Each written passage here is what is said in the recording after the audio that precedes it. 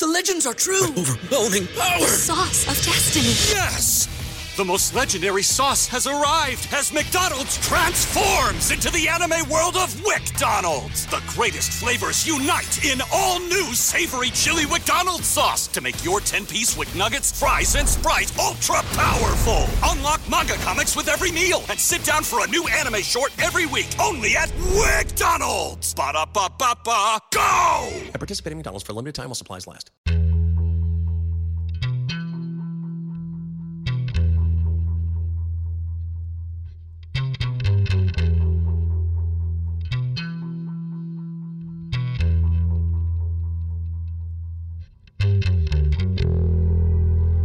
Hold hands and close your eyes. It's midnight, and you're listening to the Ghost Story Guys. Welcome to the Ghost Story Guys. I'm Brendan Storr. I'm Paul Bestel. And this is the show where we talk about spooks, specters, and all the other and all the other things waiting for us in the shadows beyond the campfire. Some conversations only make sense after the sun has set, and this is most definitely one. Thanks for tuning in. This is episode number 139, and we're coming to you from that tiny mountain cabin you dream about, but could never quite reach. How are you, my friend? I'm very well. How are you? I'm excited. Yeah, me too. That's why I screwed up the intro. I'm all jacked up because we just finished recording with our special guest. I thought you were going to say, yeah, scary shit. Well, there's that too. I mean, that's just, and all the shit that scares you. Just my shitty body is scary enough right now. So, But yes, on this episode, we have, as I said, a very special guest. We are telling stories with really the king, the man himself, Jim Harold. And we're going to save most of that for the B segment because it's just great and, nothing we say is going to do justice to it. But I got to tell you, Paul, it was surreal. It certainly was. I've been on his show a couple times, but to have him here with us, telling stories with us, like we're equals somehow, wild, man. Wild. Crazy days. Crazy days. Oh, so I cannot wait to share that with you guys. But before we get there, my man's got a story. And I've been waiting for this for 3 days now. So, Mr. Bestel. Yes, so it was Father's Day the other day. So I met my daughter for lunch, and she was staying at a work colleague's in Sheffield because obviously there's some train strikes going on. So she was staying in Sheffield overnight, so she didn't have to travel in. Right. And so she was staying at a friend's house, and the lady she was stopping with has a flatmate called Gray. And so they were talking, and the conversation got around to what did your parents do or whatever. And so my daughter mentioned, well, my dad has a normal job, but also he does this other thing where he works on Mysteries and Monsters, and he also co-presents the Ghost Story Guys. And the person they were staying with, their flatmate, Gray, who lives in Sheffield, apparently listens to us avidly. So I just want to say hello to Gray, and yes, what you were told is true, and I am her dad. Holy shit. Well, hello, Gray. That is incredible. It's a very small world.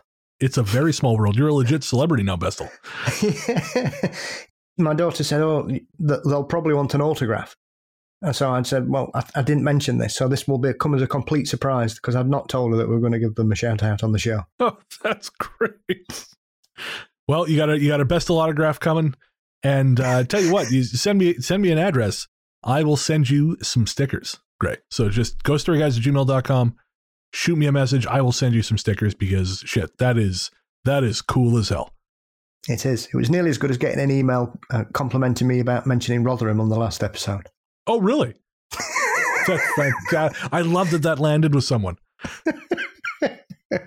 We were kind of unhinged on that last episode, and no one said anything in the emails. No one went, what the fuck was with that weird Tom Cruise impression you did? No one did that. Yes, the person said, well, I can't really say anything because I live in Preston, so they'll know who they are as well. So hello to them as well. Oh, man, that is great. So I have nothing so interesting to share. I have recently moved into a new co-working space for the next month just so I can focus on the book because, as I've told you 100,000 times, I have construction on two of my 3 sides here.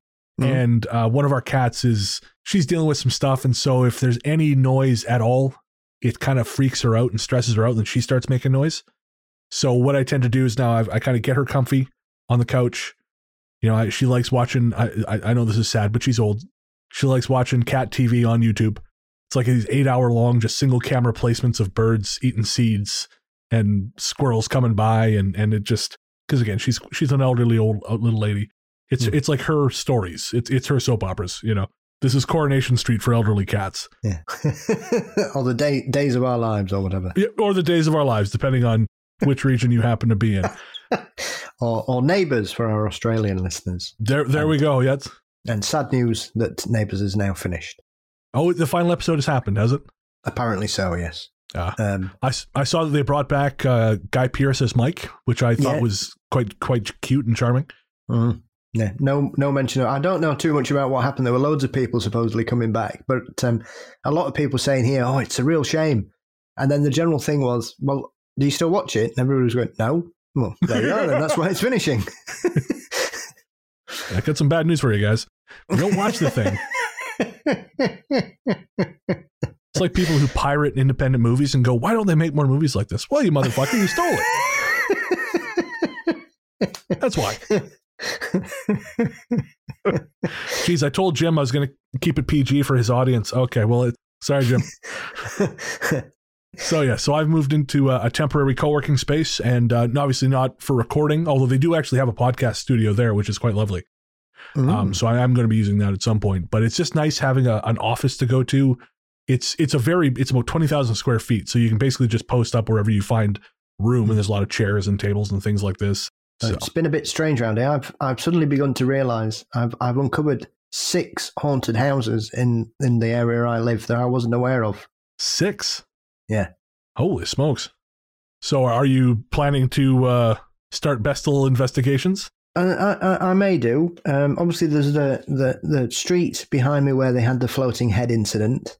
And then obviously we've discovered that there's supposed to be a ghost of a white lady wandering around the park, which I can also see. There's 2 poltergeist infestations that happened in the 70s around the corner. Oh. There's another old lady who's seen in another house, and apparently that one was last reported about 5 years ago. And then there's at the end of the road, there's a haunted bridge where somebody sees a lady as well. No kidding.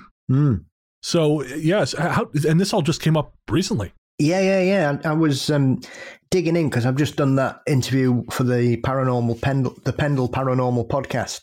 Paranormal Pendle. Can't remember which way it is. 3 times fast. Yeah, Paranormal Pendle podcast.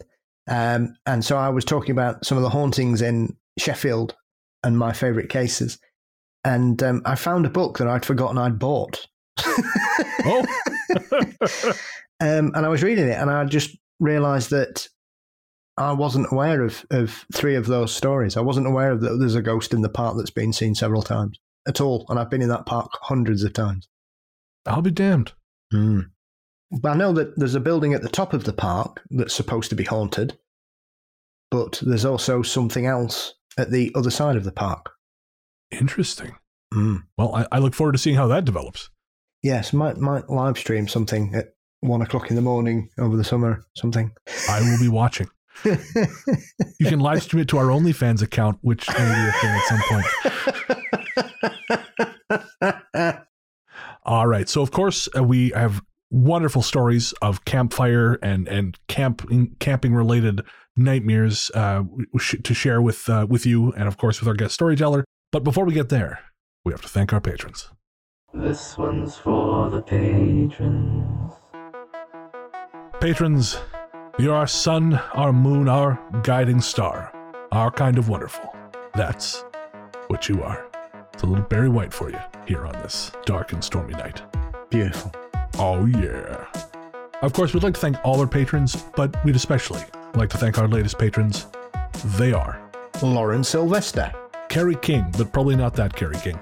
Which Kerry King is it? Well, I assume it's not the guitarist for Slayer. Ah, right. Okay. Threw me there. I didn't know that. Oh, okay. I guess why would you? It's a weird pull. Okay. Nancy Pomrenke. And Carmen M.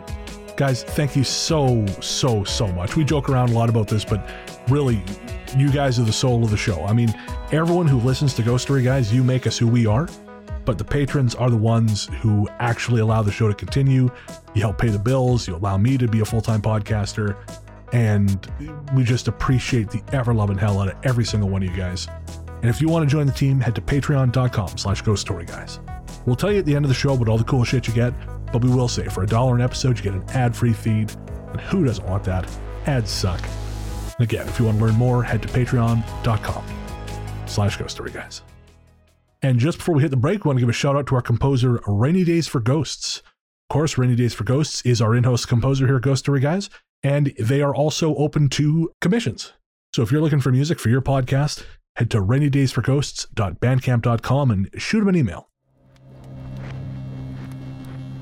All right, we're going to take a quick break, and we'll be back with Jim Harold and the Shadows Beyond the Campfire.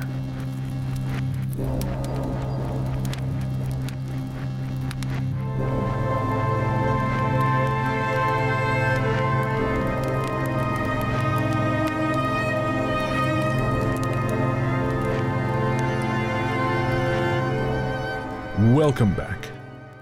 As we said before the break, on this episode we have a very, very special guest. Really a special guest who needs no introduction, but we're going to give him one anyways because, you know, it's just the polite thing to do. Yes. Jim Harold has been podcasting since 2005. His shows have been downloaded more than 60 million times. He's the author of the wildly successful Campfire book series and host of the Paranormal Podcast, which was literally the first paranormal podcast I ever listened to. It is the reason I am here, and so you can blame him for that later. We'll deal with the fallout of that particular discovery here in a while. And he is, of course, host of Jim Harold's Campfire. Jim, we are honored to welcome you to Ghost Story Guys. Well, it's great to be with you both, and thank you so much for the kind words. That is actually too kind, but I appreciate it, and thank you so much. It's good to be with y'all, and looking forward to talking about spooky stuff. Oh, us too. We try to theme our episodes as much as possible. So recently we did an episode on, gone right out of my head, I can't remember. Paul, what was the last episode about? Strange animals. That's it. Yes. Yes, thank you. Strange animals. And this time around, we thought we would theme the episode around campfire. So we have stories from campgrounds, from the woods, because as Paul and I like to say on this show, you should never go into the woods. The outside is evil. Inside is where you are safe. You know, that's funny. I haven't even released it. As of this recording, I'm going to be releasing a little bit later today. Just had a walk in the woods story. Oh, really? Yeah. Just had, and I'll just give you a little snippet of it. A woman walked in the woods, walking along, mind her own business, getting some peace and quiet, kind of in a park in an urban area, but it's wooded. It sounded like almost like a Central Park type thing, like in Portland or something. She's walking through, she looks up, and it looks like she's walking into another reality. She said it looks like a village of hobbits. Oh. Yeah. Fascinating. Yeah, so I thought that was so kind of synchronistic that you decided, and I didn't know this, that you were going to talk about campfires and woods and those kind of things, and I just literally have a show on this week's Campfire that talks about exactly that thing. That is cool. And continuing that synchronicity train, I am sitting in on a sociology class at Georgia Southwestern University, where we're talking about the sociology of the paranormal in America. And I'm sort of just there as like a classroom resource, basically. But we literally just talked about the duende, the little people. Oh, yeah. And the Menehune. I was at Hawaii. So just a lot of this going along. It means, they say it means you're on the right track. So we're doing something right, guys. Absolutely. I guess so. Well, strangely enough, to add to the weirdness factor, I was talking to somebody yesterday who said, "Have you heard about the ghost in your local park?" Oh, that I can see from my front room window. And I said, "No." He said, a guy in the mid-90s was out walking his dog when this white lady appeared in the park and started towards him. And for some unknown reason, he decided to run towards it with his dog. And the ghost turned around and started drifting back into the woods. I'll be damned. Huh. So I don't know. There must be something in the air. It's going around. It's probably the least worst thing going around at the moment. Yes. So, Jim, before we get going with the stories, we just wanted to just talk to you a little bit about your career, because, I mean, it's not to blow smoke too much, but it's an incredible thing. Like, you are probably, if not the OG paranormal podcaster, you're pretty damn close. Yeah. I mean, Gene Steinberg was doing Paracast, I think, before I was. Yeah. If you're talking strictly podcast, because people were doing online radio and things, but you're talking podcast, really podcasting got going at any level at all in 2004. And I've always been a big talk radio fan. And I was also a frustrated broadcaster. I worked in radio, but on the business side. And I'd gone to school to be a broadcaster, wanted to be a broadcaster, never ended up being able to do it. And by this time, I had a wife, 2 kids, a mortgage, the whole thing. So I couldn't like quit my job and go to Paducah, and start all over in my 30s. But I heard about this. I started listening to a podcast. I found out about it. I listened to Adam Curry. I listened to Leo Laporte, the great tech podcaster. And I heard they were doing these shows. I'm like, oh my gosh, I couldn't do what these guys do. They're pros. They've been doing this for decades. But then I heard some of the homemade podcasts. I said, well, I could do that. And they said, well, I could definitely do that. And I said, what fascinates me? And, I'm like most people. I have different interests: music, politics, sports, and none of those things fit the bill. What am I going to add in sports? What am I going to add in politics? Plus, I don't want to fight. Music. You can't play music on a podcast. And then I thought about other things that I enjoyed, and I considered history for a while and true crime. And I said, the one subject that I always go back to, if I go to a bookstore or a library, wherever it might be, or if I'm flipping around on the TV, what am I looking for? Paranormal. And to me, that was why ghosts, UFOs, cryptids, the whole lot. Yeah, sure. And I said, that's something that interests me, so I could pursue my love of broadcasting. And this is simply a hobby at this point. And I can do a show where I interview people about the paranormal, these experts, and maybe I can learn something in the process. And the thing is that I looked around and I'm like, there's not many people doing this. There's hardly anybody doing this. So I thought, well, what's a name? Now, I'm not the sharpest tool in the shed, but I thought, well, it's the paranormal and it's a podcast. Surely somebody has that name. They did not. So that became the Paranormal Podcast. Fabulous. And like I said, when I was starting to learn about the paranormal, I literally put in Paranormal Podcast and, oh, hey, here we are. And so that I have to imagine that has worked out for you. That right now, if you go on Google, it's like the 2 top slots. So it does, it does help a lot. It at least gets people to sample it. And then some people listen and say, this guy's not my cup of tea. I don't like this guy. But then other people will say, this sounds good. Let's listen to some more. And then they find the Campfire and hopefully they become long-term listeners. So when you got into paranormal podcasting, Jim, did you had an interest, but were you much of a believer, or were you more like me, more kind of you had a casual interest just because it was something to learn about that sounded cool, but you thought, I don't know if this is actually a thing that happens? No, I always was a believer. Now, I've never been someone who believes everything is a ghost. Sure. Sometimes a leaky faucet's a leaky faucet. Sometimes indications on an EMF meter are bad electrical. I totally believe that before I believe it now. But I've always been a believer, and it goes back to, and I think, Brennan, we may have talked about this. I've mentioned this so many times. When I was a real little kid and used to watch the old TV show here in the States, In Search of, with Leonard Nimoy. So, I was like 5, 6 years old watching that, getting books out of the library about the Bermuda Triangle. This was something that resonated with me from a very young age. And my family had some supernatural stories. And my parents were working class folks. My dad was a steel worker. My mom, and it may not be proper to say this now, but was considered at that time what they call a homemaker. Sure. And so these were not people who had pyramids under their bed or were trying to get in touch with the oneness of the universe. They were pretty salt of the earth folks, but they had a couple stories that blew me away. And the funny thing about those stories, they never changed over the course of their whole lives. My dad's still with us. He's 86. My mom unfortunately passed about 9 years ago. But the stories, the couple of stories that were imparted to me growing up, I think that kind of lit my fire. And those stories never changed. And that told me that regular people had weird things to happen to them that they couldn't explain and that they weren't making up. So I think that kind of lit the fire, the TV shows In Search of, then later on, of course, Unsolved Mysteries, of course, the late, great Art Bell, It all kind of worked together to keep this fire always burning inside of me, always looking for answers. I don't suppose you can share one of those stories with us. Oh, absolutely. I'll give you the kind of UFO one. So anyway, my mom and dad, I was born in 1969. They were down in West Virginia, state of West Virginia here in the States, where they were originally from, although they had met in Ohio, lived in Ohio, and I'm born and raised in Ohio. But they were down visiting my grandmother, and they dropped the baby off at grandma's, and then they went to this secluded area. Now, I don't want to know, guys, what they were doing there. I don't want to know why they drove to a dark, secluded area. I can't deal with that visual.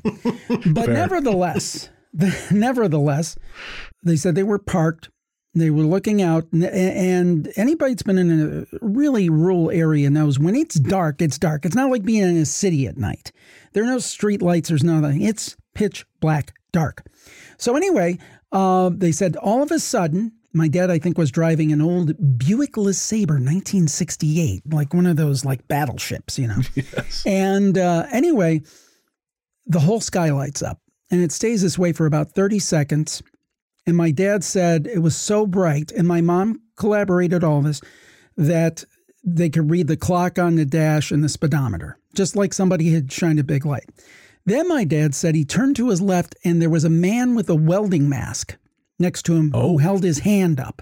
And then, now my mom didn't see the man with the welding mask, but my dad did, and he swears he saw it, and he still says, 86 years old, still says he saw it. Then, you know, this is kind of a gravelly dirt road. They said, let's get out of here. So my dad peels out, and he's going down the road. And then my mom, I'll give it to you in her semi-Southern accent. She said, then, Jimmy, I looked over on the bank, and they were the biggest birds I ever saw in my life.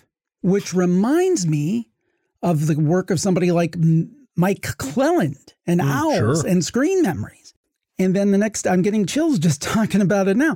And the next day, they fully expected to see some news report or something. Nothing. Wow. And this was probably about 1970, which wasn't too far removed from things like the Silver Bridge. Of course. That was a different part of West Virginia, but it wasn't West Virginia. And, Mothman. So it got me to thinking, did my folks have like some kind of encounter with aliens? Were there some kind of screen memories at play? I don't know. But I know that's a story that they told from the moment I can remember until my mom passed in 2013. My dad still tells the same way today. Never changed, never said, hey, I was just pulling your leg. No. Right. And, stuff like that sticks with you. It sure would. Paul, you're our resident UFO expert. Are you familiar, or have you heard of stories of someone presenting, or of a contactee presenting with a face shield? Not that I'm aware of. Obviously, we've had a couple of experiences and witnesses over here that have encountered very strange-looking people alongside seeing something in the sky or something coming down. Though nothing in regards to that. Though it does seem to remind me of something that happened in the 1950s, where they had a kind of encounter with someone who they thought was wearing some kind of helmet that they couldn't see all of their face, but it wasn't as sort of descriptive as wearing a welding mask or something of that nature. I mean, to my thinking is, when somebody describes something, they usually describe it in terms they understand. Yeah. So absolutely. To him, being a steel worker, he was used to seeing people in welding masks. Yeah. So that's something he could relate to. So it probably was more, I'm guessing, I don't know, I wasn't there, but it's more like something akin to a welding mask, if you know what I'm saying. I was just thinking, the story of the Monkey Man of Delhi. I believe he was wearing a helmet. Yes. Yeah. There's a few strange ones. There's often some encounters, and like you say, Jim, I think often when you've got no frame of reference and you see something strange, you automatically drop into what you know or what your environment is or what you've been brought up with. So I don't think that, I don't think your dad was saying, oh, it was somebody wearing a welding mask. It obviously was something that reminded them of it, because when you're shocked, your brain kind of creates the picture that you describe going forwards. And the other piece to that is, remember, we're talking 1970. No Close Encounters, no X-Files, no Star Wars, Star Trek could be on. But I mean, there wasn't a great deal in the popular culture to kind of cultivate these images in people's minds. You know, people now will immediately go to Grey's or go to whatever, and a lot of it reflects the popular entertainment, but there wasn't that much of it back then. Yeah.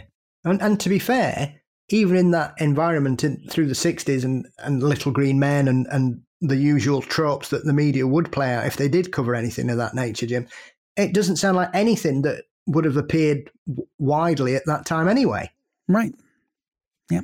It also puts me in mind of, I was, like I said, I've been participating in this class, and the professor, Joseph, he's one of our patrons. And at the end of every class, he tells a ghost story from, he's currently working on a book. And one of the stories he told recently involves a bird-like creature, someone waking up in their room to seeing this enormous bird-like creature perched on a chair, but the creature had the face and hair of a man.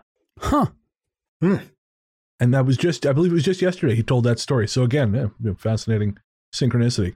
And before we move on, I just want to share something, since we're talking about things potentially coming from the sky, a piece of email that came in from our listener, Travis.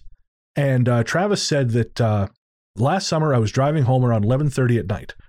As I turned the car onto my street, I happened to glance up. I live in a very busy area now, 2 blocks from 8 Mile and therefore 2 blocks from Detroit's city line. Not the kind of place one might expect to find some sort of unexplained aerial event. At about the height a helicopter or maybe a puddle jumper kind of plane might fly, I saw what appeared to be a giant eerie green panel light up. I was still driving the car, and the panel was fixed in the sky, a matrixy green glow, and roughly the size of a football field.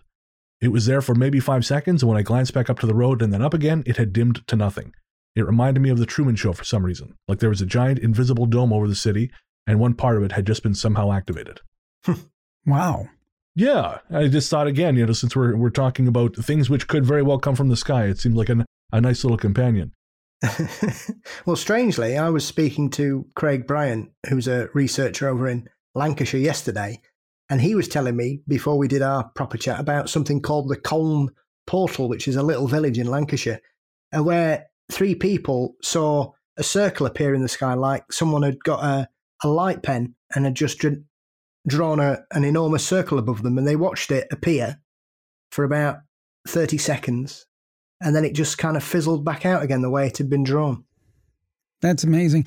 It reminds me of a campfire story we had years ago about a woman who swears, and I spoke to her a couple times, and she seemed perfectly credible.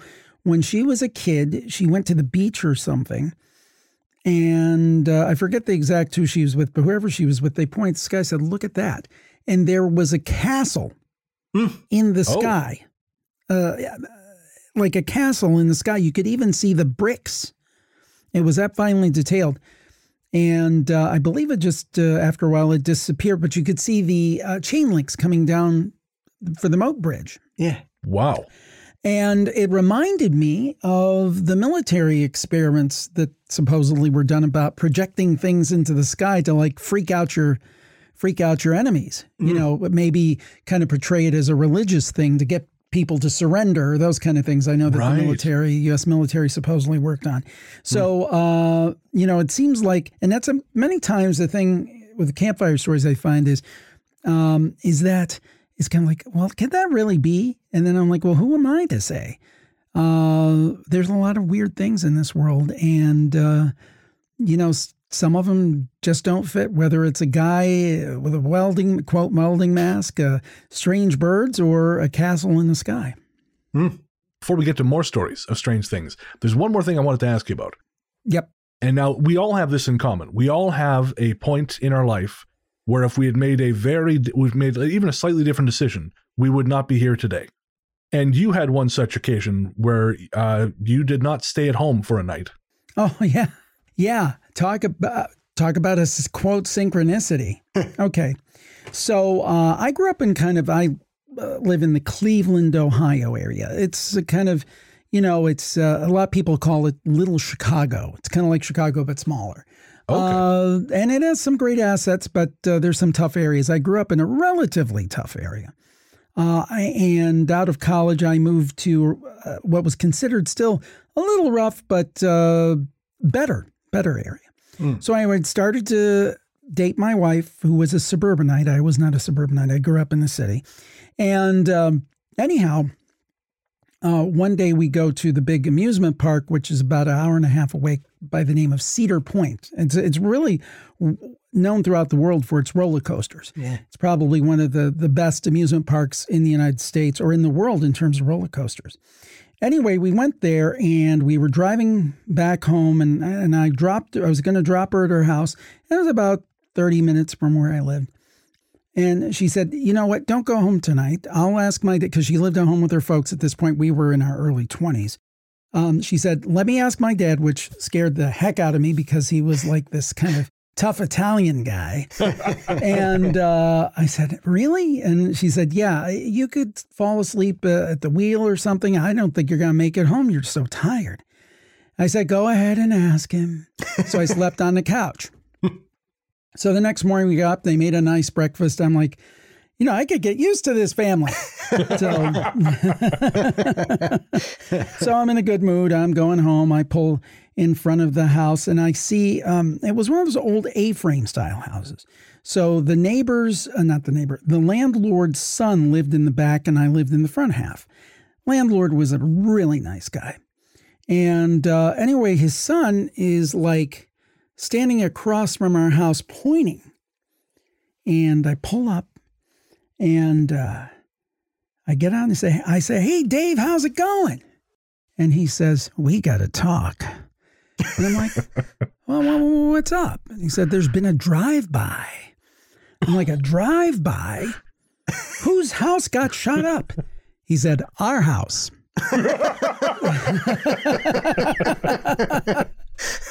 Funny now, but it wasn't funny then. Yeah. But, it turns out that someone had come by about 3:00 in the morning, and they had opened fire on our house with an AK-47. Oh. I had a microwave that took a direct hit. I had brought a new microwave. I was so proud. Ooh, I bought my first appliance. Took a direct hit. I had one of those double door refrigerators my uncle gave me. It was like 15 years old. He gave it to me. A bullet went through one side of it, went through a bottle of ketchup and through the other. There were at least 5-6 rounds, and I've got a piece somewhere in this house of the shrapnel. And I wasn't there. And it was very unusual that I wasn't there. I was there every other night, basically. And for some reason, things worked out in such a way I wasn't there. Now, granted, I slept on the upper level. All the rounds hit the bottom. I felt really bad for the neighbor's son because he lived on the lower level. So they're like bullets whizzing over his head. But who's to say? You know, I might have gone downstairs to get a drink of water. Who knows? That's it. Who knows? Or maybe these people were lying in wait. Now, it was interesting. When this was all over, the police come. And at this time, this area, again, was considered fairly stable. So the police were kind of shocked. And they said, well, what does this guy who lives here, what is this guy? What does he do? And he's not here. Very interesting. And they said, well, he works at a classical music radio station. Somebody didn't like Beethoven, I guess. No, no. It turned out that it was a case of mistaken identity. Our house was dark blue. Their house was light blue. The people next door. Oh. In the dark, our house looks blue. Their house looks white because it's those amber streetlights they had. Right. And it turns out that the folks next door crossed a motorcycle gang. Holy man. Yeah. So that was my brush with death. Man alive. Paul, I don't know if anything we have is scarier than that. No. Not yet. And it's the honest to God's truth. And again, this was another thing that engendered in me. And again, it could be a coincidence. It could be just a very lucky coincidence. But boy, it seems like a hell of a coincidence. Yeah. Oh, yeah. I tend not to, I don't write anything off anymore, especially when it's a coincidence that results in all of us continuing to draw breath. Exactly. Yeah. Yeah. Especially if it was the first time you were invited to sleep on the couch, Jim, as well. It's almost as if it was meant to be. Yeah, it really was. I mean, if you would have asked me that day, where are you going to be sleeping? I'm like, I was sleeping in my bed. I Sure. mean, I had no idea. And I didn't really feel that comfortable. You know what it's like when you're young and, we'd only been dating, maybe 4 or 5 months. I mean, it wasn't like a long-term relationship at that point. We ended up getting married, so it worked out. Wow. It gives me pause every time I think about it. No kidding. Well, Paul, since we're on the subject, do you want to quickly share your story, or one of your stories of near miss? I'm just trying to think which one would be suitable, really. I don't know. The car? Oh, yeah. Which one? The one where my friends unfortunately passed away? If you're okay telling it, yeah, sure.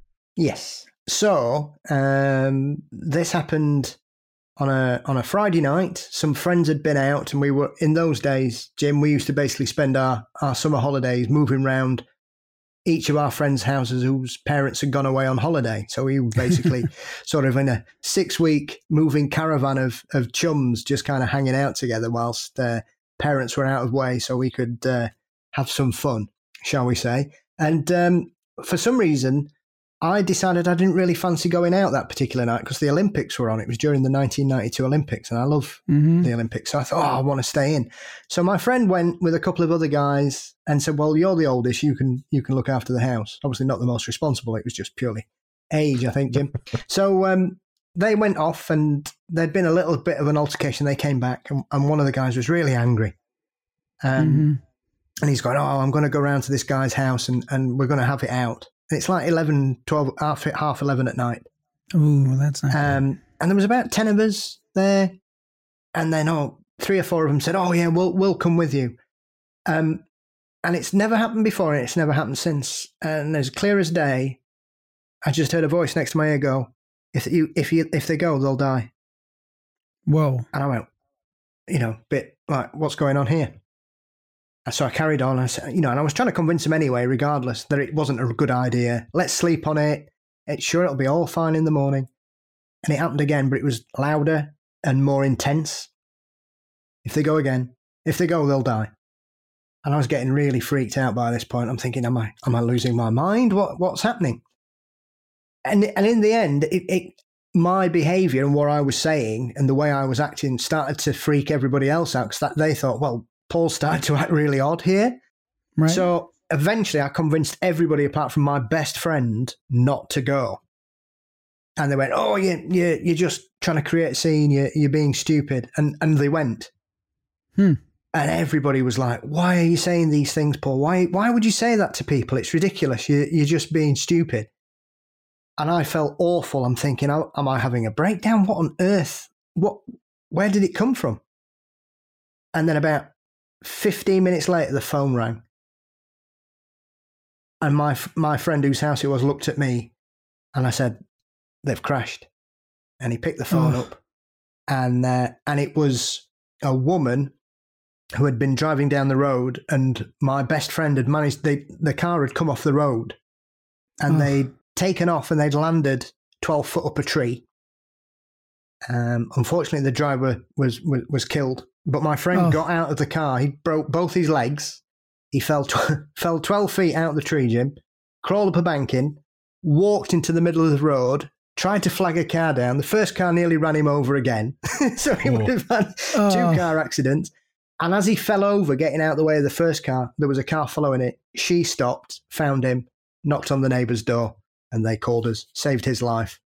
And then everybody was it was just the worst feeling in the world, because I've never had a situation like that. I've had bad feelings and felt a bit strange at times, but that just came out of nowhere, and it was an awful situation. But if they'd all got in the car and gone, there'd have been 3 or 4 people killed. So you saved some lives. You know what it reminds me of a little, and I don't want to go too far tangent, and that's such an amazing, amazing story.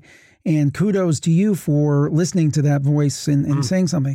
It reminds me of the James Dean death car, Little Bastard. Are you familiar with this story? Yes. And Sir Alec Guinness? Yes. Basically, if listeners aren't familiar, the idea is that James Dean, I don't know if he was having dinner or whatever with Sir Alec Guinness, and James Dean was, and this has come up on my daughter's podcast, Unpleasant Dreams. We just did a show on it a few weeks ago. And just yesterday with a guest I was recording. And we talked about Little Bastard, James Dean, the American actor's death car. And apparently he was talking with Alec Guinness about this car. He may have even showed him the car. And Alec Guinness said in so many words, if you drive that car and get in that car, you're going and start driving that around, because he was going to start driving it in races, you'll be dead within 2 weeks. And 2 weeks to the day, James Dean was killed in that car. And Alec Guinness was interviewed about this and told this story. So this isn't like some secondhand thing that came through some internet meme or Reddit or something. This is like Alec Guinness said, here's what happened. Yeah. And he said he didn't know why he got that feeling, but it reminded me so much like that voice that tells you, you know? And maybe that's what happened with my wife. Maybe she had a voice, don't let him go. Yeah. Yeah. I have seen Alec Guinness over here. He was on a talk show in the 70s, and he was asked about that story. So I've also heard him speak quite candidly about it. And he just, because I think they were talking about the supernatural for some reason, and they said, have you ever had a supernatural experience? And he told the story about this premonition about James Dean. So it's remarkable, really. Yeah, it is. Things come to people. It's don't know how it works, but it seems to do so. Yes. But miraculously, those things have brought us all together here. And now it's time to tell some stories.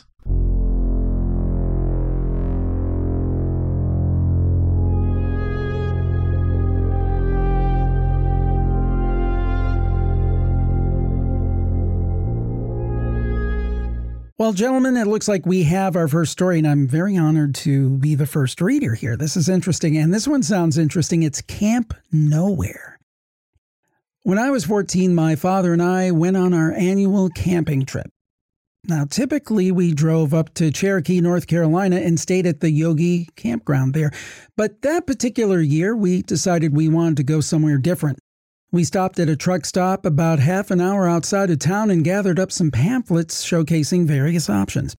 One of the nicer-looking camps was tucked away up in the mountains, which suited us down to the ground and had some really competitive prices. I wish I could remember the name, but it was a long time ago. The pamphlet had the worst, most vague directions ever, but the price was good and it looked nice, so off we went. At first, nothing seemed out of sorts. Then we started to notice a lot of broken down farm equipment and other such derelict machinery scattered on either side of the road. But even that didn't seem particularly unusual. What started pinging our weird radar was how empty the road was. Nowhere to turn off, no oncoming traffic, no stores. We managed to rationalize it by telling ourselves it was a real mountain road with lots of curves and not much shoulder. But then we found a patch of road construction, all abandoned. The cones were out, bulldozers and backhoes in place, but no people. This was enough to get us talking about the emptiness. And it was with some relief that we finally spotted a gas station. At first, when we pulled in, it seemed like a standard, slightly run-down gas station you'd expect in an area like that. Getting out of the car, our collective sense of unease returned. There were other cars there, some old, some new, even some in the mechanics bay, which seemed to be in the midst of being worked on. Through the store window, we could see stock on all the shelves, but the doors were locked up tight. There were no people, no lights, and no answer when we pounded on the door. In frustration, we finally gave up and continued on, arriving at our campground just as twilight was approaching. As we rolled in, we immediately noticed that it, too, was quiet. Overly quiet, but it was full. Campers, RVs, trailers, cars, tents, everything you would expect to see in a campground except for the people. The camp was in the shape of a zero, with the entrance and exit at the top and campers and tents spaced along the perimeter. As we looked, we noticed the pool looked to have been left full over the winter. The concrete was seriously cracked in several places, and there was standing water at the bottom, covered in leaves. It obviously hadn't been tended to in a while. None of this seemed like a great sign, so we began to look for other flaws. I noticed that the road hadn't been tended to either. The leaves were way too thick, and bizarrely, it looked like no one had ever driven over them in a long while. As we drove along, we left tracks down to the gravel, and if anyone else had been there since the leaves fell, they should have left the same. The only way to describe what we were experiencing was total desertion. To that end, I realized that all the vehicles present were also covered in leaves, hoods, windshields, tops, trunks. Some of the cars were old, a few old enough to be classic, but some were new as well. The same went for the campers and the tents, all covered by at least one autumn's worth of foliage, likely more. The place could not have been touched in months, minimum, but again, I'd have bet on longer. There were picnic tables with stoves set up to cook on, just left there with utensils out, buried in leaves, like the whole place was slowly being reclaimed by the forest. We tried yelling to get someone's attention and got no response. Our words seemed to hang in the air. We pulled up next to a camper with its door open and knocked on it. Then we yelled some more. No answer. Now it was creepy. We headed back up to the entrance where the gift shop and front office was located and tried to make sense of all this. The front office was a cabin with a big welcome mat and a few cars parked out front. It was nearly dark as we pulled up to the drive-through style window and looked inside, expecting to see someone appear. But no one did. The store was fully stocked with windows open, including this drive-through one. But the only light came from an old-school jukebox sitting in the corner. My dad tried yelling for someone and no answer came. He yelled louder, and that's when the damn jukebox kicked on, blaring Little Deuce Coupe. It's still one of the creepiest things that ever happened to me. My father and I shared a very big nope and got out of there. We took the road all the way back out without passing another car or seeing another soul. All the equipment and road work was still there, as was the gas station, but there was no way we were going to stop. We went to the Yogi campground and made camp there, happy to just settle in after the 16-hour drive. The next morning, that abandoned campground was all we talked about through breakfast. We had to know what that was all about, so we resolved to go find it again, this time in the full light of day, and hopped in the car. I was the navigator, so I went to pull out the pamphlet from my little folder, and it was gone. My dad thought I'd just lost it, but I knew I had put it there the night before. He was upset, and we argued a little about whether or not I was being careless, but he was still so gung-ho to find the place that we decided to drive back to the rest stop and retrieve directions. So we drove all the way out there only to find that the damn pamphlet was nowhere to be found. Not like someone had taken them all. It was just a nice stop and the spots were all stocked. It just wasn't among them. No pamphlet. We tried to find the road again, but when we found the one we both agreed we had been down, it wasn't the same. It wasn't a winding mountain road. It went straight down about a mile to a dead end, with houses to either side. We assumed that we had been mistaken and taken the wrong road, so we drove all around looking for the right one. We looked for hours and couldn't find it. Perplexed, we drove into town and asked around, but no one had ever heard anything about it. We spent half the day looking for this place and never found a trace. To this day, I still cannot make sense of that trip or the campsite that we visited. So there you have it. That is quite a story, Is it ever? In a way, it reminds me a little bit of one of the more famous stories from Campfire, the Roadhouse. Yeah, that's and I don't want to go too much in depth I don't want to take away from these stories, but a woman basically found herself almost in kind of this alternate reality, and there was a jukebox in that story too. And I love the detail, and it maps to things I've heard on Jim Harold's Campfire, that basically people encounter these places that are there, and then they go back and they're not there, or they're different in some substantial way. It's a fascinating thing to me, and I think it speaks to the many layers of reality. Yeah, I tend to agree. Paul and I have talked about this in past. I had a story from when I was a kid where my mother, I believe it was after she had her C-section with my sister, she was having to stay in hospital for a couple extra days. And so we went to go see her one Sunday after breakfast. And my family, they decided it was time to leave, but I asked if I could stick around a couple extra minutes. And, they said, sure, fine. It was Revelstoke. There's 2 floors you can go to, basically, and in the hospital. And so when I got in the elevator, I hit the button. The elevator went down, and when the doors opened, it looked like the lobby of the hospital. But it was the light was this blue color, that I can't really properly describe. It was like everything was empty and nothing had been touched in years. Huh. I remember like dust covers on things. It was almost like an empty office of some kind. And I was really kind of scared. I didn't know what was happening. And then the door closed and then it opened behind me. And I remember my grandfather saying something to the effect of, "Oh, there you are." He kind of grabbed my arm and led me out and, picked me up. And as we were leaving the hospital, I remember asking him, I told him what I'd seen. And I asked him, what, I said I was scared. And he said, when they built the hospital, they didn't have money to use. We can't afford to use the whole hospital. So we only use the front half. And I'm not kidding, Jim. I believed that until I was 30 something. And then I'd heard a story like this on Micah's show, on Micah Hanks. Back then it was a Gralien Report. Mm-hmm. And I remembered what I'd experienced. So I got a hold of my mother who worked at the hospital.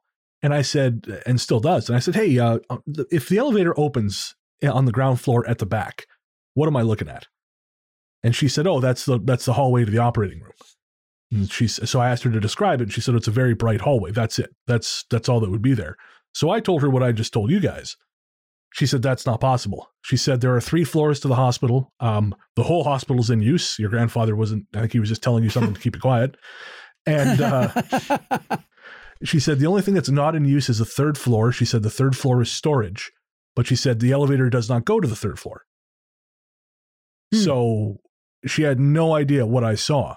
And years later, my wife paid for me to go see a psychic, and this is not something I ordinarily do.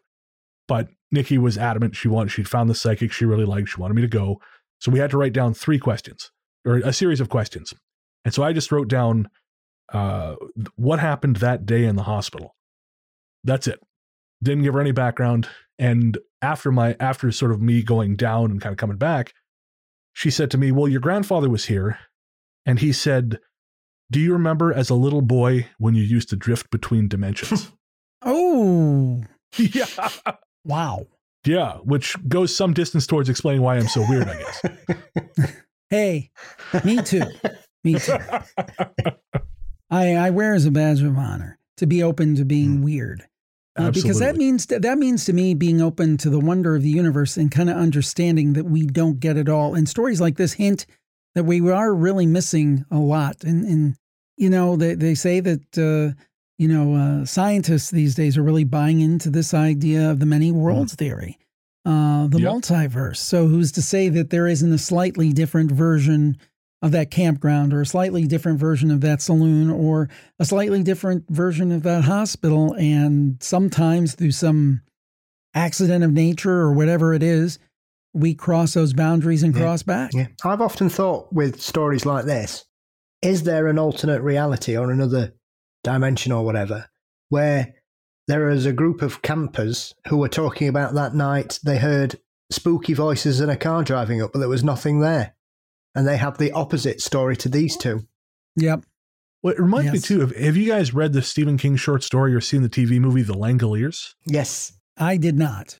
So basically the story is that this plane lands at an airport and there's no one there. There's no one around. They can't figure out what's happening. And they realize that they have somehow, because they were flying through a lightning storm, they've landed at a place that no longer exists. It's like a past version of the airport. Right. And they become aware of these things called the Langoliers. And the Langoliers eat the past. So, you can arrive at a version of a place where everyone's moved on from it because the events that have happened there have gone. And the Langoliers kind of keep the balance by devouring that past and those past places. And of course, it's just a Stephen King story. But every now and again, he'll write something and I think, dude, I think you're more dialed in than you think you are. Well, here's the thing. I mean, is it Jules Verne? I can't remember, who wrote about a moon mission. Yes. In the 1800s, and there were so many parallels first men in the moon to what actually happened. And for example, talked about a ship named Columbia, and the capsule, I think, was Columbia, and it was shot off from Florida, and Jules Verne shot it off from Florida. Something that happened decades and decades later. Same thing supposedly with the Titanic. You've heard of the wreck of the Titan, right? There was a short story that was written, 10, 15 years before the Titanic actually sunk. And it was like point for point for point. And the name of the ship was the Titan. So maybe people like Stephen King, Jules Verne, and whoever wrote Wreck of the Titan, maybe they're dialed into some kind of collective unconscious and they don't even realize it. And they're channeling things that are actually real, but they just think that they're really witty works of fiction. I do sometimes wonder, I think there's that thin line between, the creative inspiration and channeling. I mean, I would never say that anyone is intentionally doing it, because I think that ends up with stuff like Ashtar of High Command. But I think when you're not trying, that's when you end up with, 1900 or The Last President, which I'm sure you gentlemen are familiar with. Yeah. And for our listeners who don't know, that's a book by an author named Ingersoll Lockwood from 1896. And that's worth looking into. It's we're not going to get into it here. Is that the Barron Trump thing? He also wrote the Barron Trump books. So this isn't that. Okay. Yeah, he wrote a book about an election in 1900, which in 1896, which ended with a populist candidate winning. And when the election came around again, things didn't go very well, and the Capitol was destroyed. Sounds familiar. Yeah. Funny you mentioned. Yeah. There are tons of examples across all kinds of media with these weird things when you look back at them. There's one doing the rounds at the minute about a satirical cartoonist who worked here in the UK, who did a series of sketches in 1919, basically showing someone doing normal everyday tasks, but their phone kept ringing in their pocket. Oh. It's fascinating. And many of the things that have been foretold, as we know in science fiction, have come to pass. And the question is it because people have read science fiction and they've been inspired to create those things, or was the science fiction kind of foretelling it? I always think this is a great reason why we need stuff like Star Trek, which is sort of positive speculative fiction, because I think, so many people, guys who grew up on men and women who grew up on Star Trek, they've gone into life and into the world as professionals to try and make some of the utopian technologies they saw in that show. And I think if you can make something that's aspirational, it's hopeful for people and it encourages them to create, hopeful things, as opposed to, The Walking Dead, which just brings out the inner douchebag in all of us.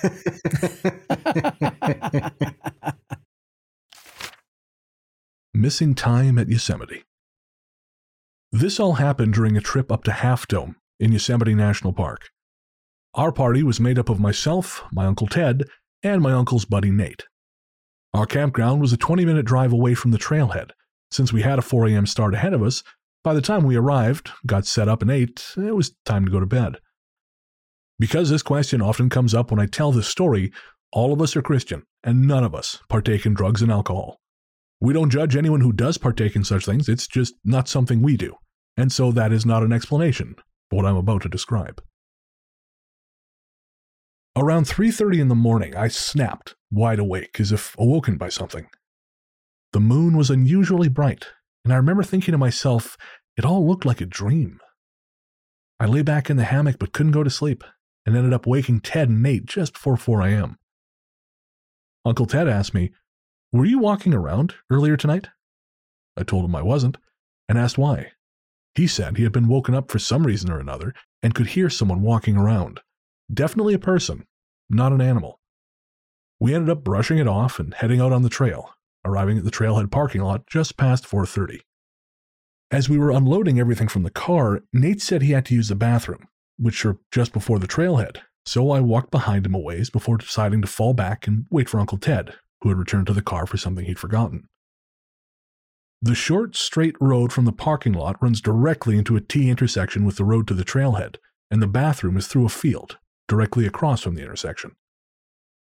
Ted and I finally arrived back at the intersection to wait for Nate to come out of the bathroom. We waited maybe 10 minutes before I went in and checked. It was empty. I went back to Ted, who said, "That's weird. Maybe he went back to the car or something." And we decided to wait a little more. By 5:10, we had started worrying, and Ted went back to check the car while I waited at the intersection to make sure we didn't miss him if he'd gone down the road away from the trailhead. He wasn't at the car, so we thought maybe he'd gone ahead of us for some reason. We went up to the trailhead and walked a ways ahead, but didn't find him there either. We were baffled because there were no other logical places he could have gone. I decided to run back and check the car and bathroom one more time, and that's when I met him, halfway to the intersection. Nate was sweaty and disheveled, with a weird look in his eyes. I asked where he'd been, and he said he'd gone to the bathroom, but when he got back to the intersection, we weren't there, so he assumed we had gone to the trailhead and started walking.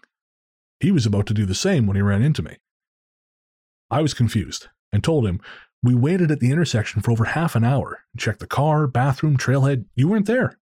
Nate just kept staring at me, finally saying, "Well, I don't know. I went to the bathroom." He then asked me where my uncle was, and when I told him the trailhead, he asked me again. It was weird. As we were crossing the bridge to the trailhead, he saw a light off on the riverbank and said, "Oh, maybe that's Ted." It was like he wasn't thinking straight. I just looked at him and kept walking. Finally, we got on with the hike, and it was normal, except that we seemed to keep losing things, such as Uncle Ted's small red flashlight, a glove, a water bottle, and so on. It was like we simply forgot about the items, and then couldn't remember where we left them. On the way back, it got dark enough for us to turn on our flashlights, and as we neared the end of the hike after the 2 waterfalls, it really started to seem like we'd been walking for too long.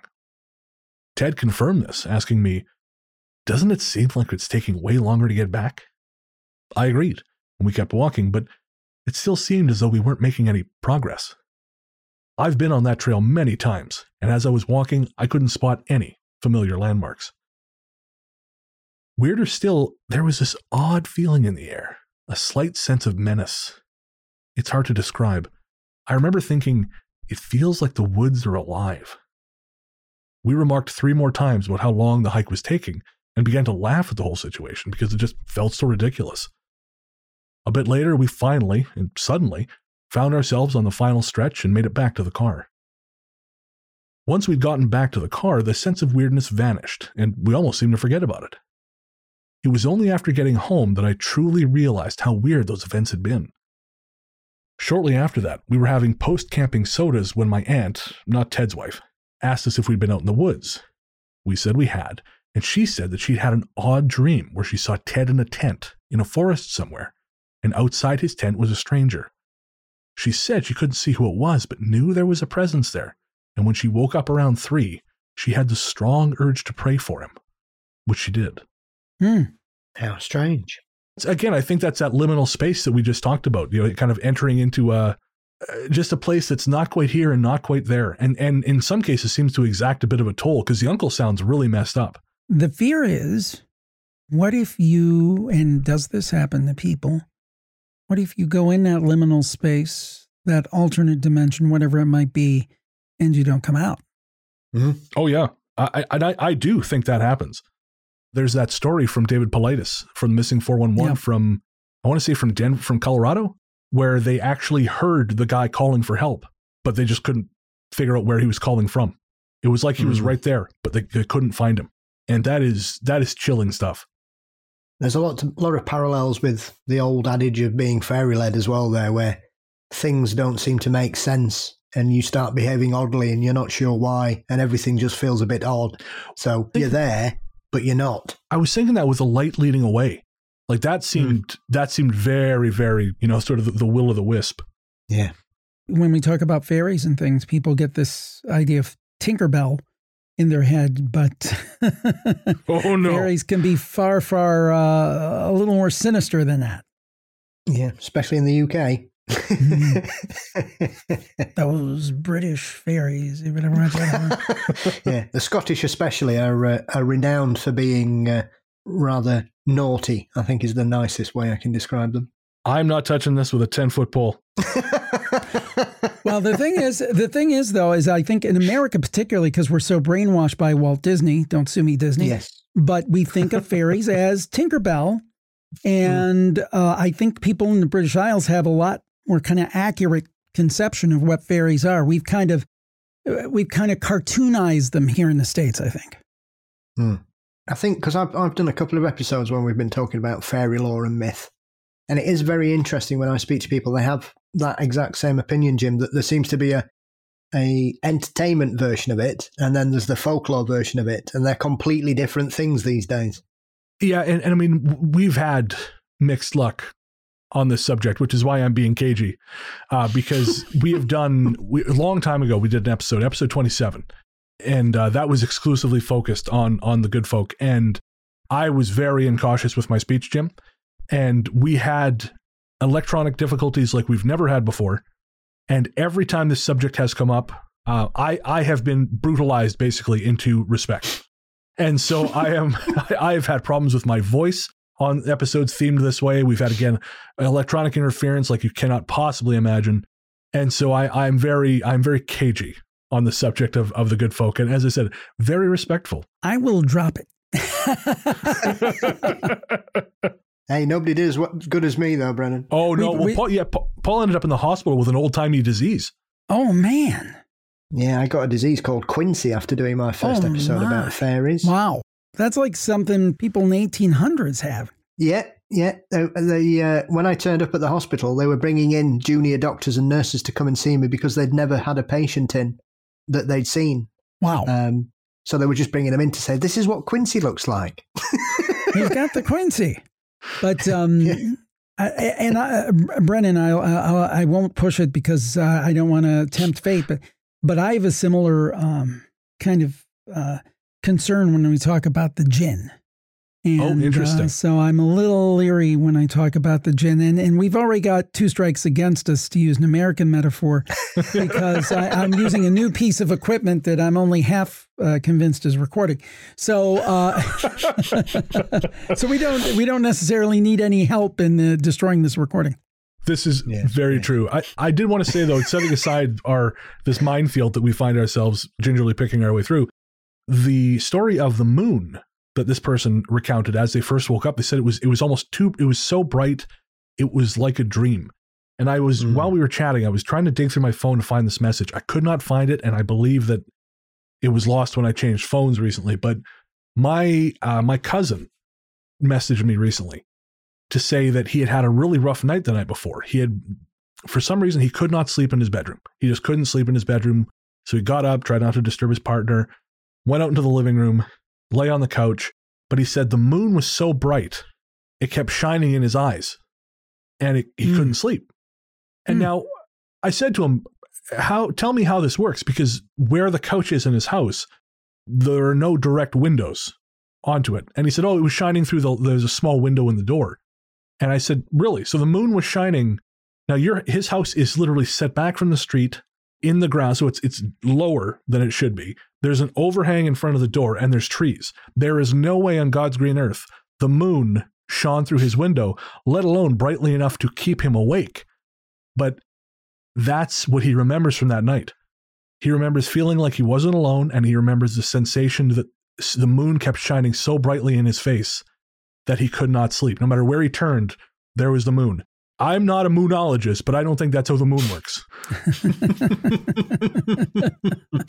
So I think that something visited him that night. But I think that, we were talking about screen memories. I think he sort of adjusted his way of remembering it just so that he doesn't have to deal with it full stop. Interesting. And one last thing I wanted to, and this is, I suppose I should save this for our greatest hits episode coming up, but in the capper to the story, the aunt tells, how she had this dream that there was someone camping next to or outside the uncle's tent. Well, longtime listeners to the show will know the story of when I went back to Revelstoke and a friend of mine decided to go to a neighboring town to see a drive-in movie. The road behind us was closed by mudslides. So we had to, and the hotels cranked up the prices. So we had to sleep in the car that night after the movies. And we ended up driving around the back roads of this rural area trying to find a place to put up for the night. And we didn't want to park in town because we didn't want cops banging on our window at 3 a.m. telling us to move along. So we ended up in this back road out in the field. There was a circle of stones behind a post office box parked in there. And my friend nodded off. She has no sensitivity whatsoever. She nodded off immediately. But we were surrounded by fog. And the only thing I could see was this intermittent blue light off in the direction of a farmhouse, kind of blinking on and off.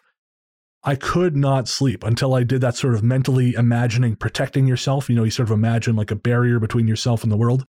Yeah. I drifted off to sleep. Well, that night, the next morning, I was talking to my wife and I said, I had a great night sleeping in the car. I hope you slept a hell of a lot better than I did. And she said, I didn't, because I woke up around 3 a.m. and all I could see behind my eyes, every time I closed my eyes, were rotating lines of crosses. Huh. these glittering, multicolored, rotating lines of crosses. And I said, well, that's funny because we slept in the car a stone's throw from a burial ground. And I had joked to my friend that we should go sleep in the burial ground. And she said, no, you can go roll your hoop. And but yeah, we had slept in, say, near a cemetery and had this very, very unusual experience. So again, just one of those little coincidences that you can't quite link up, but at the same time, it's hard to dismiss. And I must comment on this. I love that saying, you can go roll your hoop. I've never heard that before. That's fantastic. Really? You've never heard that? Is it a Canadianism? I thought it was an American phrase. No, I mean, it's certainly not British. It's from, I think, a time long before when kids had hoops to roll for entertainment. Yeah, most people now. I remember in grade school, we had hoops and you had sticks that you could roll them with. Ordinarily, I perhaps, I would use a little more colorful language, but I'm aware that some of your audience may come over here and I don't want to shock them with my version of the English language. I have to use that one. You can go roll your hoop. I like it. All right, we're going to take a quick break to pay the bills, but we'll be right back. BetMGM has an unreal deal for sports fans in Virginia. Turn $5 into $150 instantly when you place your first wager at BetMGM. Simply download the BetMGM app and sign up using code Champion150. Then, place a $5 wager on any sport. You'll receive $150 in bonus bets, regardless of your wager's outcome. And if you think the fun stops there, the king of sportsbooks has plenty of surprises in store. Check out daily promotions, same-game parlays, live bets, and so much more. Download the app in Virginia today and get $150 in bonus bets instantly from your first wager. Only at BetMGM. BetMGM and GameSense remind you to play responsibly. See BetMGM.com for terms. 21 plus only. Virginia only. New customer offer. Subject to eligibility requirements. Rewards are non-withdrawable bonus bets that expire in 7 days. Please gamble responsibly. Gambling problem? Call 1-800-GAMBLER. Promotional offer not available in Washington, D.C. What's so special about Hero Bread's soft, fluffy, and delicious breads, buns, and tortillas? These ultra-low net-carb baked goods contain zero sugar, fewer calories, and more protein than the leading brands, and are high in fiber to support gut health. Shop now at hero.co. The Silence. This story takes place in May 2016, when I went camping with my then boyfriend Derek and another couple. We drove down to Point Lookout State Park at the southernmost tip of Maryland. It was a rather large campground with 3 separate loops of campsites. 2 of them were located in a more wooded area, while our loop was directly on the water. Our loop was also less crowded. We only had 1 single tent for a neighbour. I should mention that the Point Lookout is a very flat piece of land on the Chesapeake Bay, much of it marshland. There is also a neat old lighthouse, a very short drive from the loop. Anyway, I didn't look up anything about the area before going. I was just happy to have a little vacation, as I was going through a hard time in my life. We pitched camp directly on the water, but far enough from the road not to be seen by other people, with a curtain of tall grass guarding the view from anyone else. Basically, the perfect spot to drink and smoke up without being bothered. This was actually my first time camping, and Derek wasn't much of an outdoorsman either, so he pitched a pretty pathetic loose tent. We walked around for a bit, through the camping loops and along the shoreline. The whole area gave me a slightly weird feeling that I can't describe, like a solemn silence that also felt very heavy, if that makes sense. At one point, I broke off from the group to use the bathroom facility, and as I was walking along the trail, I saw a large, and I mean huge, terrapin tortoise walking across the path directly in front of me. As it walked, it kind of made eye contact with me, didn't break it. It wasn't a terribly strange experience, but like everything else, it just felt off. When I came out of the bathroom, the tortoise was gone, even though it had been walking slowly. I mean, it's a tortoise. Where could it have gone? Aside from a brutal wind blowing through the park, the first night was uneventful. As I said, the park is located on very flat land right next to the bay, so this wasn't necessarily a surprise. Unfortunately, since I pitched the most mediocre and loose tent, It blew around all night and felt like it was going to lift from the ground and take us with it. Needless to say, I did not get much sleep that night. The second day, we decided to explore the old lighthouse. It was their spring season, so they had open tours for a few hours during the day. There was a tour guide who gave the history of the house and gave some really cool facts about it. One thing the guide seemed to breeze right over, but it stuck with me, was that the man who built the house, along with the next two owners, died very shortly after living in the house. The guy treated that little fact like it was nothing. We continued to hike, drink, and smoke, all proper camping shenanigans, and having a great time. Eventually, it was time to go to bed, and this is where things get strange. This night was not windy at all. In fact, it was dead silent and not a comforting one, but the eerie kind that puts you on edge. Despite this, my fatigue from the previous night meant I crashed out hard. Not long after I'd sunken into a deep sleep, Derek woke me up, looking concerned. "Babe, did you hear that?" "No, I was asleep. What happened?" He replied, "I heard someone yell, 'Hey!' outside our tent. I think there's a man outside." I didn't think much of it at first. I thought it was just the other couple talking to each other, since their tent was pretty much right next to ours. But then, I heard our friends snoring so loudly, other loops could probably hear them, which meant they were fast asleep, and obviously not talking to each other or us. I was still sceptical that Derek had heard anything, as we'd been drinking and smoking all night, and I thought it could have just been paranoia. That is, until I heard the footsteps. Circling around our tent was the sound of heavy boots crunching in gravel. The steps had a little clanking sound, like whoever it was wearing old-time steel boots. This was not paranoia. The mesh window of our tent was open, and we could see outside around us. We watched above and around us, following the sound of the footsteps with our eyes. We never saw a single person. I got chills until the sound made its way back down the path and eventually disappeared. Derek and I looked at each other. We left the next day as planned, and we told our friends what had happened. They were fast asleep and didn't hear anything, they said. Not surprising. Those two could sleep through a tornado. This is where it all comes together. When I got home, I decided to research the park, and suddenly everything made sense. Point Lookout was once a Civil War prisoner camp, where terrible conditions cost the lives of over 4,000 Confederate prisoners, all of whom were buried around the park. According to legend, ghost sightings were abundant, with many stating that they'd heard or seen prison guards patrolling the area, and even questioning some of the guests. I was convinced that that's what we experienced that night. The sound of heavy boots and the loud "hey" seemed to match the other descriptions. There are also stories of people seeing a woman walking along the shore of the beach. Supposedly she comes up and asks people where her headstone is, and if they can help her find it.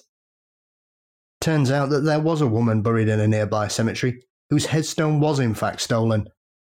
It was found in a hotel in Washington, D.C. some 50 years later, and was never put back. I can only assume that she's going to walk the shoreline until they do put it back. I have to know, what the hell did they do with the tombstone? You just find a tombstone in a hotel room and you, well, that's going in the lost and found. There are so many and varied things found in hotel rooms over the years. I get that, but I just think tombstones. This had to come. This isn't like an iPod. This, there's only one place this goes. It's not like the tombstone fell out behind the bed. Yeah, that's right. Yeah, not like my friends who found the cat turds behind their bed in the Best Western. No, this is substantially larger. You can't push this out of the way with a vacuum. Free cat excrement. They should charge more for that. Weekends only. Weekends only. Well, we're putting more on your room now, sir. You got the premium package. Yeah. I know the ladies on Morbid did an episode about one particularly unsavory character, and he stole a massive signpost, like an enormous 6 foot by 6 foot sign. Right. And he was stopping in a hotel room, and the police came to find him, and he'd absconded. but they got this enormous, left this enormous sign in his hotel room. They were like, well, why has he stolen it? Nobody ever found out why he'd taken it. He never mentioned it, and it made no sense to anybody. Because it was there. I was just going to say, as someone who used to drink, Paul, and lived in a small town where, destroying signage was something to do in the evening. Yes. I had my friend may have had signs in his apartment such as stop, don't walk. Yes. Why did he have them? Well, because they were there. Yes. I once woke up when I was living in Sheffield, when I was cohabiting, to be surrounded by emergency lighting that someone had taken off some roadwork, just flashing. That's weird. Just a slight paranormal detour. Are you guys familiar with Jot? I am not. It's called Just One of Those Things. It was a book written by Mary Rose Barrington, I believe, and she just passed, I think, a year or two ago. Mm-mm. And it's a real shame. She was elderly. I believe she was an important member of the Society for Psychical Research over in the UK. But she talked about this thing where things go missing. It's kind of like the old thing where, like, you put your car keys on your nightstand and then they end up in the ice cube tray in your refrigerator, in your freezer.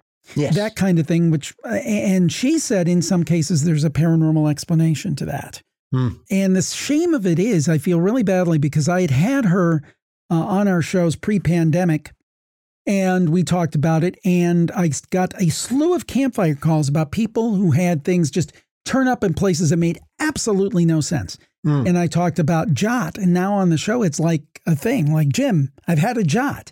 And I feel so badly because I can't say, hey, I wasn't close with her. We interviewed one time, talked for about a half hour, but I wish I could say our listeners are really intrigued by this concept and it resonates with them and it happens to them. Just one of those things, Jot. I'm going to remember that. You're going to have roll your hoop. I'm going to borrow Jot. There you go. Fair trade. And Paul, one last thing. I figure if anyone's going to know this, unless Jim, you may also know animals as well. I know jack shit about the natural world. No pressure. Are a tortoise and a terrapin not different things? Now, this all depends where you are in the world.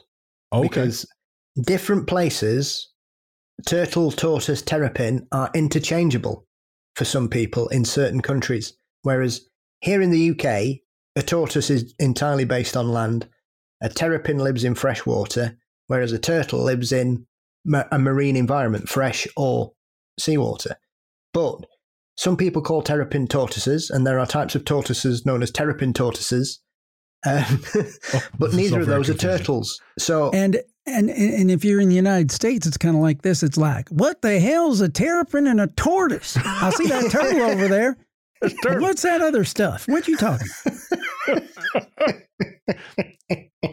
Well, I was wondering because we had that story last episode on the Strange Animal Show about a turtle, like a really big turtle that appeared in a house, where it had no right being. And I was wondering if there was any kind of similarity here, right? Because, this thing appears to be completely out of place. And they say it's really big, but they don't really specify. Because I had a look and like there's a difference between, big ass giant turtle with kind of like a Mayan temple on its back and just like a kind of a big terrapin. Because apparently the biggest terrapin is 9 inches. Well, tortoises can grow to enormous sizes. Obviously, the largest is on the Galapagos Islands. And a species that was thought extinct has been confirmed as being rediscovered after 100 years the other week. Yeah. So they are, and obviously certain turtles can grow to enormous sizes. So the terrapins are sort of the baby of that particular branch of that taxonomy. Plus, I was talking with Max Hawthorne recently, who was telling me about a giant turtle sighting off the coast of Newfoundland. Really? Yeah, like a bigger than a boat sized turtle. Oh, Jesus. I would be amazing. I love giant tortoises. When I went to the Bristol Zoo with Nick years ago, they have a huge one there. And I just sat there for like an hour and just watched him. I am just fascinated by these creatures. Yeah. And they have very lengthy lifespans. That's my understanding. Yeah, well, I'm not sure if he's still alive, but the tortoise that was with Darwin on the Beagle was still in a zoo until I'm trying to think if it was, and that was thought to be at least 150 years old. Holy man. It's funny. One of my coworkers, I think when he was first married, like in 1971 or something, bought a small turtle for like 25 cents and bought it at a shopping place. I think the name of it was Kresge's. So the funny thing is that turtle lived until maybe 2 or 3 years ago, and it actually outlived the chain it was purchased from, which it had been, that chain had been in business like for 100 years, or the progenitor of Kmart, which is also, no longer. But the point being that the 25-cent turtle outlasted this like storied American chain of stores and survived for, 4 or 5 decades, whatever it was. There's a great metaphor there. There you go. And the tortoise was Harriet, Paul. Harriet was with Darwin. She died in 2006 at roughly 175 or 176 years old. Wow. Yeah. I think Steve Irwin looked after it, didn't he, towards the end? I didn't go that far into the article, but it's very possible. It just reminds me, with it being called Harriet, I'm sure she was living in Australia at that point. She was indeed. She decided the better weather. And it's in famous tortoise news. Also, those of us who remember the Rocky film, yes. Cuff and Link, Rocky has 2 turtles, and they are still alive as well in the care of Mr. Stallone himself. So a little bit of happy news to end on there. The next story, this sounds intriguing. It's called The Tone. I had an interesting experience while camping with my husband a couple weeks ago. It was a nice drive to the campsite, a corner spot next to one other campsite, and woods on the other 3 sides. We had a nice day hiking, cooked some fajitas and s'mores over the fire, and then we settled into our tent to sleep. Later that night, I woke up and heard a weird noise. It sounded kind of like an electronic tone, similar to an emergency broadcast alert. Then I heard what sounded like people talking right outside of the tent, saying things like, "They better get out of that tent. I saw a possum go in there." Thinking that there must be other campers walking around, I turned over and tried to go back to sleep. A couple minutes later, I heard the strange tone again, and then what sounded like a cat meowing and walking around the tent. It sounded like my cat when he wants to be let into the house. Now, I'm not about to let strange animals into my tent, so I just lay there, and it stopped after about a minute. A couple of minutes later, I heard the tone once again. Then I heard a lower, gravelly voice talking outside the tent. It said, "They better get out of there before I get them." All of this happened over the course of maybe 10 minutes. I didn't react as strongly as I probably should have, but I was tired and thought at first it might be some kind of dream. My husband got up and left the tent to use the bathroom a little while later. He hadn't heard anything, and I didn't hear anything else after that. The next morning, while eating breakfast, I could hear the neighboring campers talking. One of their children, who was around 5 or 6 years old, was upset with his brother because they had heard someone telling them to get out of the camper last night, and now his brother was denying that he had heard anything. What a fascinating story. And the experiencer went on to say, "I'm not exactly sure what happened that night, but it was truly bizarre."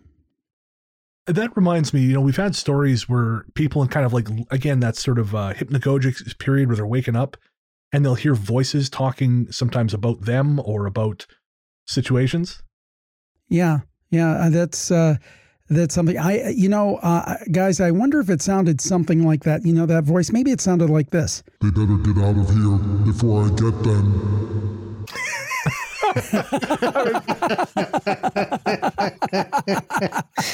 Is that what it sounded like? I hope so. I genuinely hope so. It'd be a little more intimidating than if it sounded like this. "They better get out of there before I get them." I'm actually more scared of that, Jim. I am genuinely afraid of that one. It reminds me of, I remember listening to one of Art Bell's Ghost to Ghost episodes, and he had a woman came on saying about a voice she could hear. And then with no warning at all, he just went, "Did it sound like this?"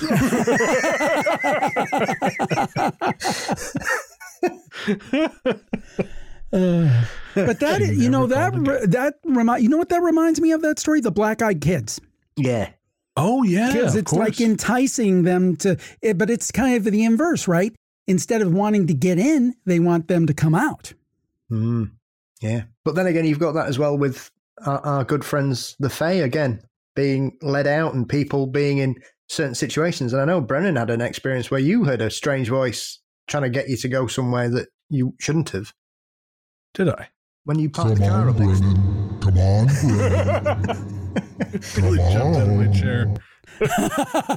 Didn't you park up by a road with a friend and you could hear a voice in the wood? And then you realised he wasn't there. He was next to the car. Yeah. That was in the California redwoods. That was middle of the day.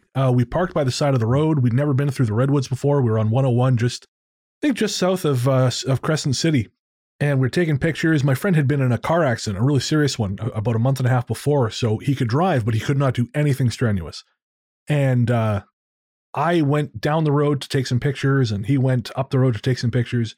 And then I went back to the car and I realized he wasn't there. I couldn't find him. And so I started calling his name saying, where the hell are you? And finally I hear a voice from the forest floor going, yeah, I'm out here.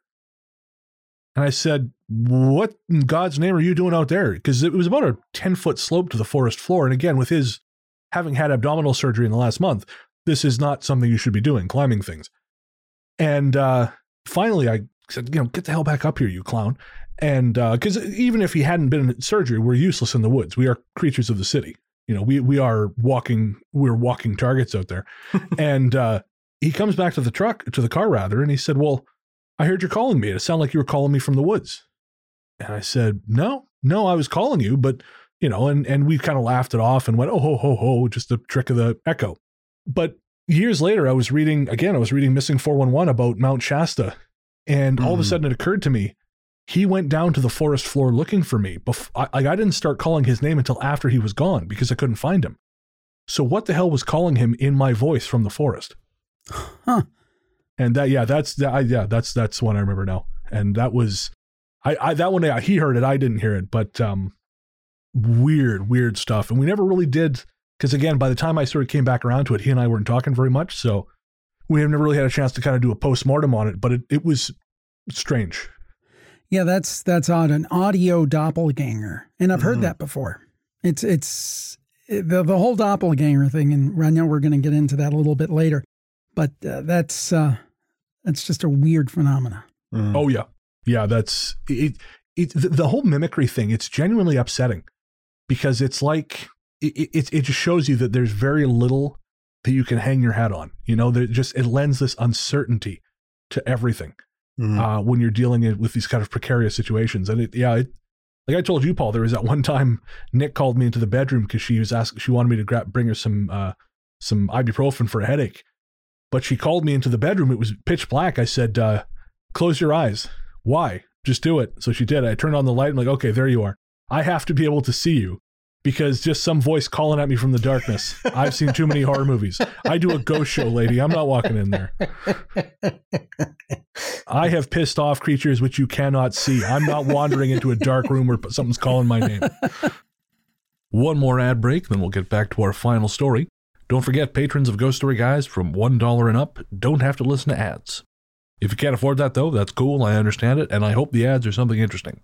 Our listener Katie wrote in recently to let me know that she got Subway and some kind of trampoline thing. So I hope you get something cool, too. Guys, this is one of my favorite topics, that of doppelganger. Specifically, this storyteller has the screaming doppelganger. This is an experience that occurred a few years back in April. My mother is a traveling nurse and often gets assignments in Alaska and other less populated states, so I usually travel 3 to 4 times a year to go see her. This was my first time going to see her in Alaska, where she was staying in Fairbanks for 3 months. While she was at work, I would take her rental car so I could explore Fairbanks and the neighboring areas and towns. Now, one particular day, I decided to make the long day trip to Denali State Park via Alaska Highway 3, or Parks Highway as it's often called. It is a long, winding, stretching road connecting Fairbanks to the outskirts of Anchorage. That's Alaska's largest city. Now, along the highway from Fairbanks to Denali State Park, you pass through 3 or 4 towns, the largest of which only has a population of 365. Once you're out of Fairbanks, things get really lonely. I remember once driving 40 to 50 miles without passing a car. You sort of get mesmerized by the beauty of the landscape, the snowy, icy mountains surrounding you, and you forget that you're in the middle of nowhere, where cell service, well, it's spotty at best. That particular day was a weekday, an off-tour season in Alaska, so most of the vehicles I passed were logging trucks or semi-trucks, with the occasional regular motorist. Since it was early April, there was still heavy packed snow on both sides of the road and in the forest, but the roads were completely clear. From Fairbanks to Denali National Park is maybe a 4 to 5 hour drive depending on road conditions. My main goal was to see Mount McKinley, the tallest mountain in North America. There is a road that leads into the park where you can see a view of Mount McKinley, but I had passed it, not knowing whether the road conditions were good. I'd looked on Google Maps and it showed there was something like a scenic view or overlook across from Byers Lake Campground, and I assumed you might be able to see Mount McKinley from there. The campground appeared to be closed and desolate, but there were no gates or anything to stop me entering the area. It was at this point that I completely lost all cell reception, and consequently the GPS on my phone, well, it stopped working too. As I pulled into the campground area, there was probably 16 to 24 inches of snow on some of the roads there, and some of them had been plowed, so I assumed there had to be people visiting, but there were no cars or anyone in sight. Now, for the entire 4+ hours I'd been driving, not once did I have any uneasy or bad feeling or vibes. And usually when I'm in desolate areas, especially the desert, I have really bad vibes. But it wasn't like that in Alaska for some reason. But everything changed about 30 seconds into entering the campground area. Maybe it was the fact that I was turning into some abandoned campground, or the fact that I completely lost cell reception, but something didn't sit quite right with me. But I was determined to see Mount McKinley, so I tried to focus on finding a good place to take some cool pictures.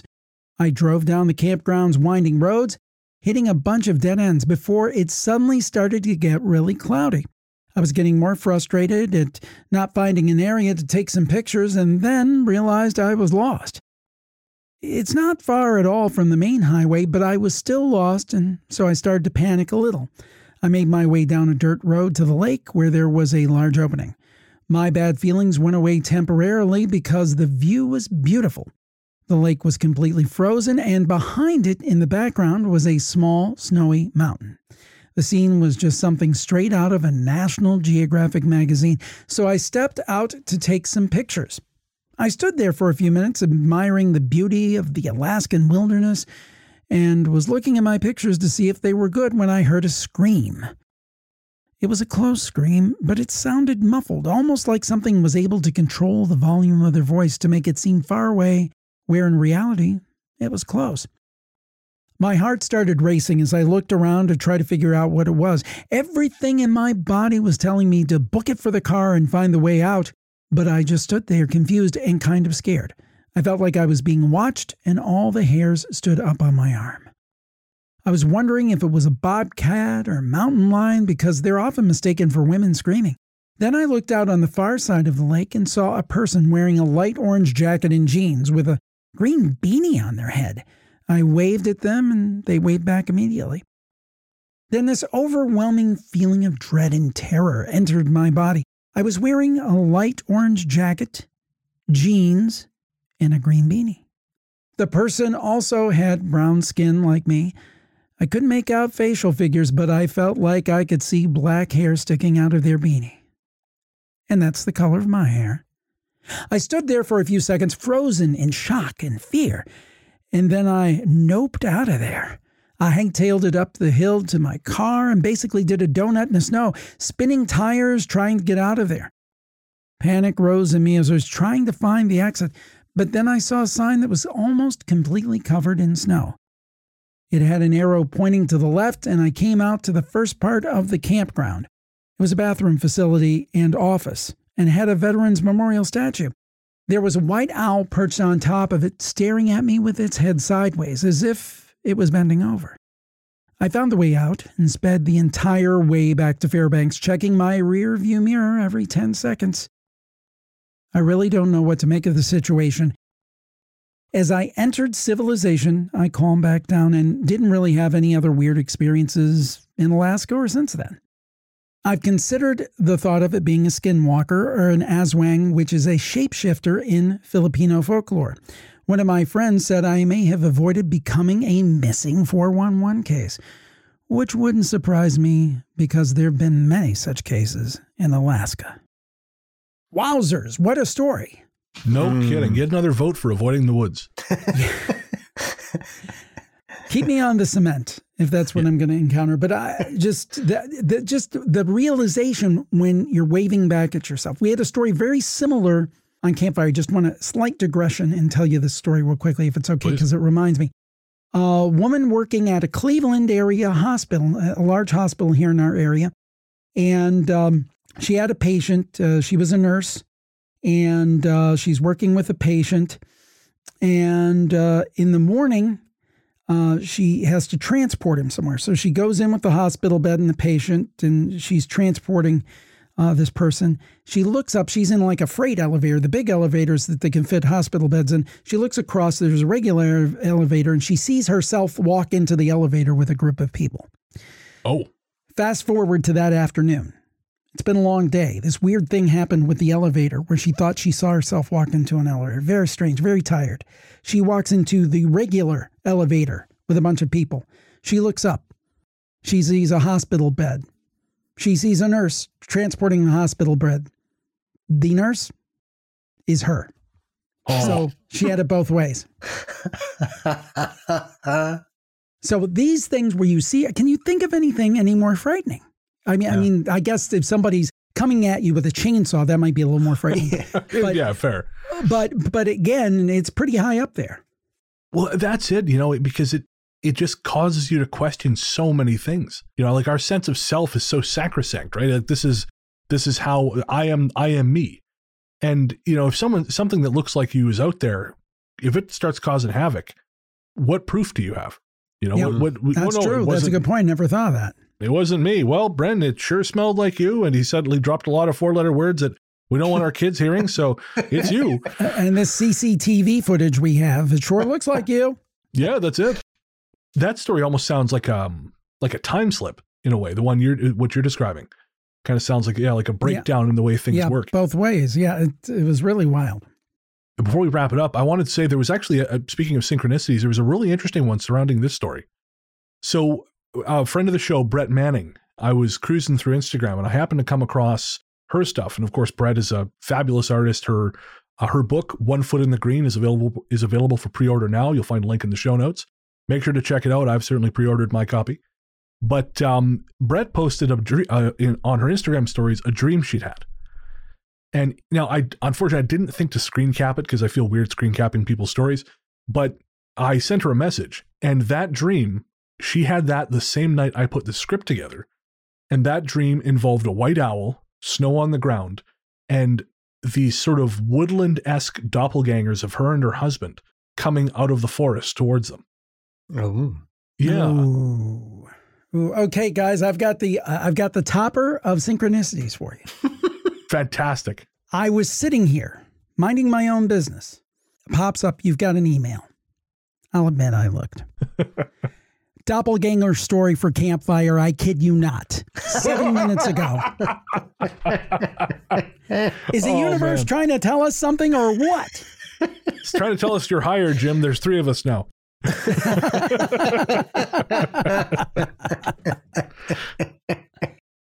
Oh, man. Well, Jim, we have had so much fun with you here, and we know we've got you for a limited amount of time. So we just want to say thank you so much for taking the time, for being here. This was a blast. And before we go, where can everyone find you? Do you have a call to action? Anything you want people to come find? Well, basically, I think the show that most people will be interested in, the free episodes, Jim Harold's Campfire, you can find it at jimharold.com, Apple Podcasts, Spotify, or whatever podcast app you use to listen to podcasts. Also, the Paranormal Podcast, where I interview authors and experts. Same thing goes there. But most people gravitate towards Jim Harold's Campfire, and I only use it it's not to be egotistical, use the full name, but since I started, you can imagine there have been about 75 different Campfire podcasts that have propped up. So I just want to make sure, Jim Harold's Campfire, that's me. And I hope that folks will listen and maybe even come on the show and share their own stories. Well, make sure to check it out. Legends deserve to have their names on shit. John Carpenter's Halloween, Jim Harold's Campfire. I'll take it. Thank you, guys. No, it's been an absolute pleasure. Thank you very much, Jim. It's been a load of fun. Thank you, and stay spooky. We're going to take a quick break, and we'll be right back.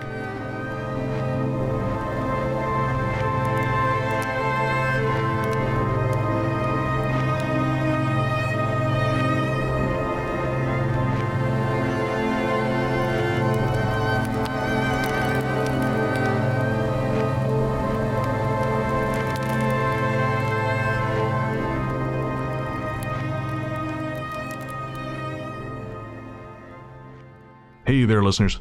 Before you reach for that skip 15 seconds ahead button, I promise you this isn't an ad.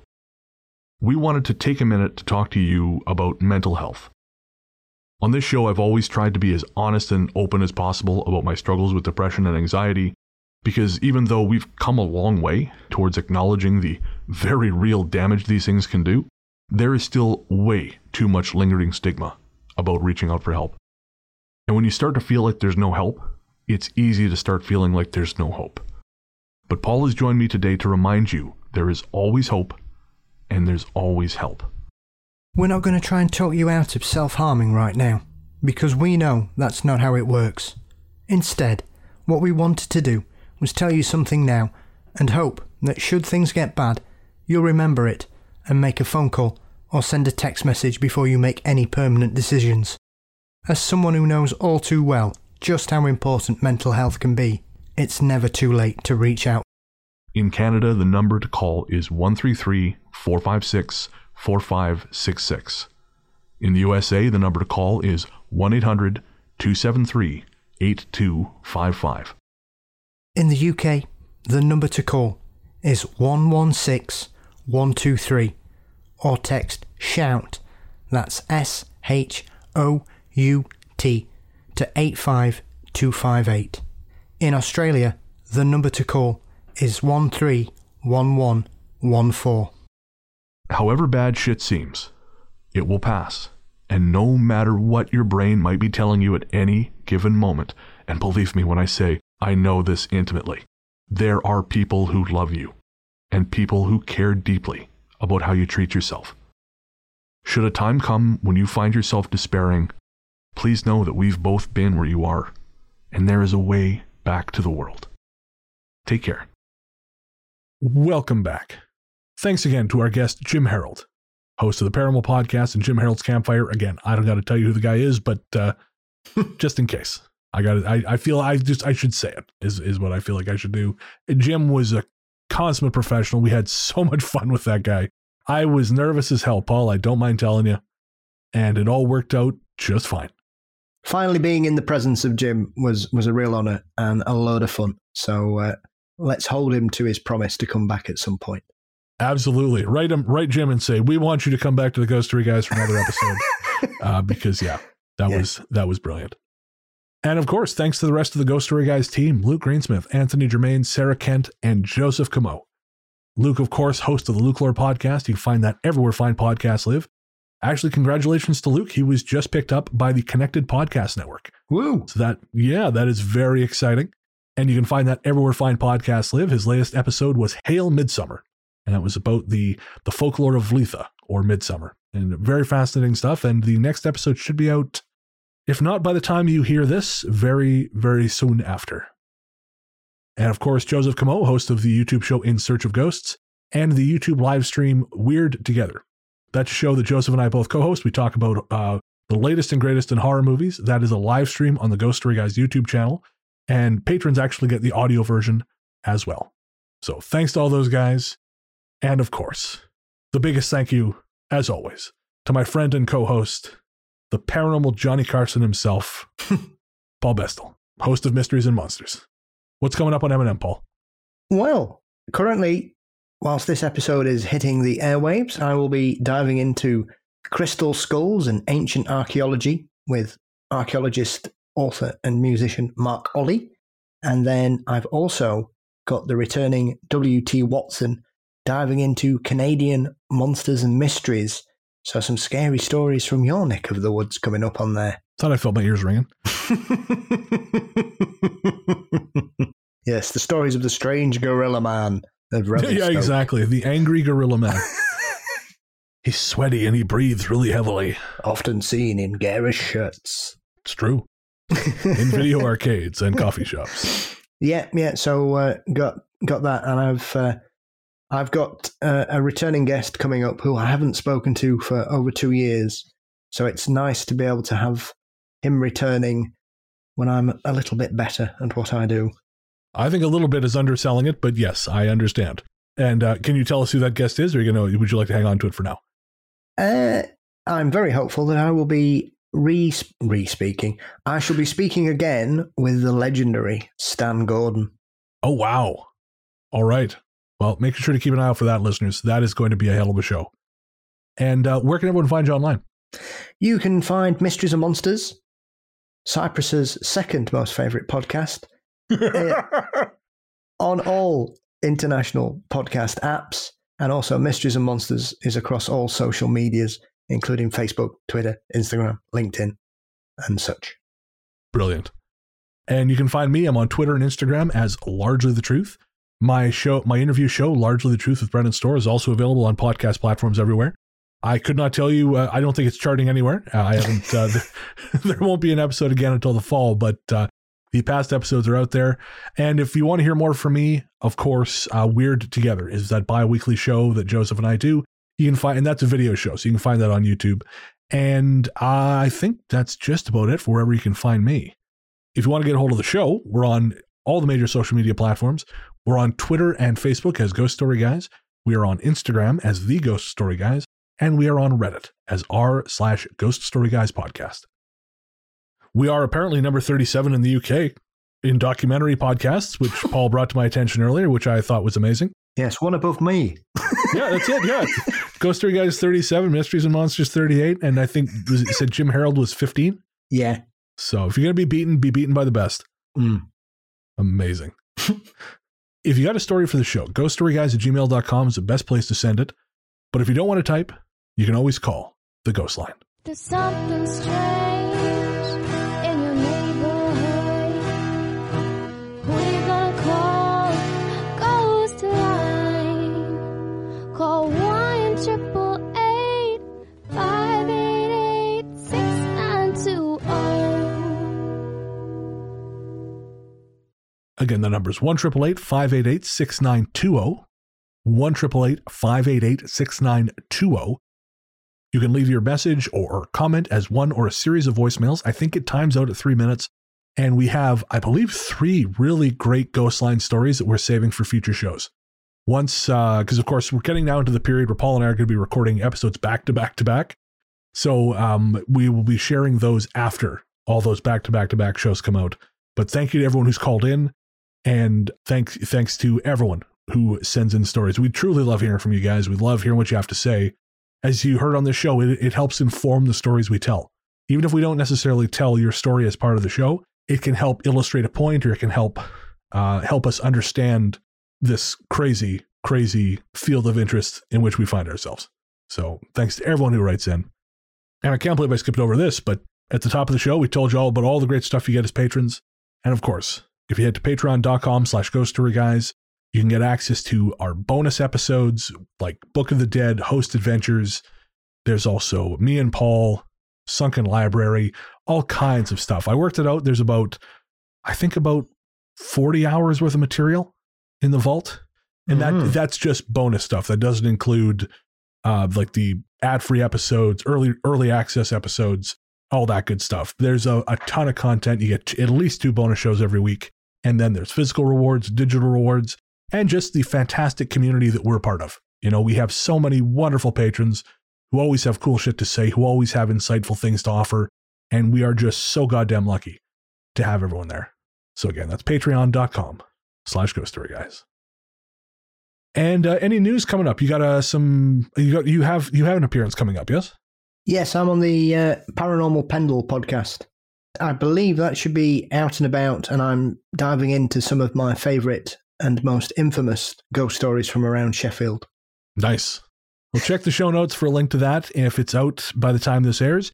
And you can also check at ghoststoryguys.com. We publish links to all of our other appearances on the blog there. You'll be able to read about the appearance and listen to the appearance right on the website. We usually embed the player from whoever has had us on into the website. So again, you can check that out there.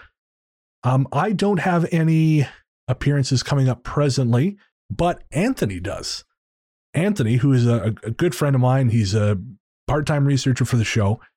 He ended up running into the Paranormal Road Trippers, who are a group of investigators from, I believe, the Lower Mainland, from the Vancouver area. But he ran into them up in Barkerville in northern BC. And they ended up inviting him onto Spaced Out Radio. So he did a great stretch on there, I want to say about 90 minutes, talking about ghosts of northern BC and also other parts of Canada. Some really, really fascinating stuff, ghosts from the gold trails, things like that. And you'll find a link to that again in the show notes and on our website at ghoststoryguys.com. And for a guy who's never done a live interview before, Anthony just fucking killed it. Not that I'm surprised, but just feel like it, worth reiterating that he did a hell of a job. Yeah, fantastic. It was really, really good. So well done, my friend. Well done. I look forward to seeing where you go from here, because I got a feeling that, Germania is on the rise. Shout out again to our composer, Rainy Days for Ghosts. That's a project of Southern California-based composer Jerry Smith. And Jerry composed the bumper music. That's the music for our breaks. Our theme song, Radio Into the Darkness We Go, is composed and performed by Peter Kursov of Sound to Music. Find more from him at nightharvestrecordings.com or wherever you stream your music. And our stories theme is by Hexagram. Find more from them by searching for Hexagram wherever you get your tunes. And remember, that's Hexagram with 2 X's, not 3. I guess that's going to do it.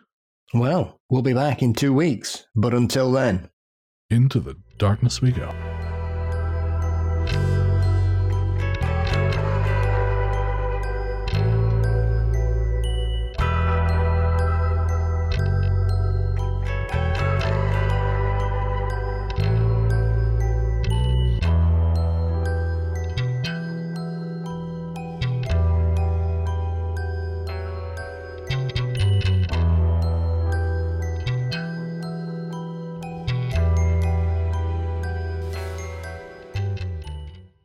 I think that would be easier. Paranormalpodcast@gmail.com. You got it. I wonder where that name came from. Bizarre. And I don't even have a good story to show for it. Elbow dropping The Undertaker or something. No, just my sad, shitty body. I tell you, man, the first time I went in there, I was going to wear one of my very, very bright Hawaiian shirts because it's warm as hell out here right now. And I thought maybe I'll dress it down. Just for my first day, just, as I'm for my introductory tour, I'm not going to go in there looking like Miami Vice. And so instead I put on I've got my magenta Brett Manning shirt. It's like black with magenta pattern. Yes. That for me is subtle. Mm. And so I went there, and I do not belong in an office environment. And I closed that window. I'm a dildo. I think some paranormal hosts as well get the idea that they're John Constantine, so we try to make sure that... in my view, there are no experts. There may be people who are experts on the research and things, but nobody really knows what's going on. We're right there with you. I rewatched Doctor Strange 2 last night because it's on Disney Plus now, but we won't get started on that. Cool. Yes, I'm saving that for Sunday, I think. Nice. Yes, I'm going to cut that out.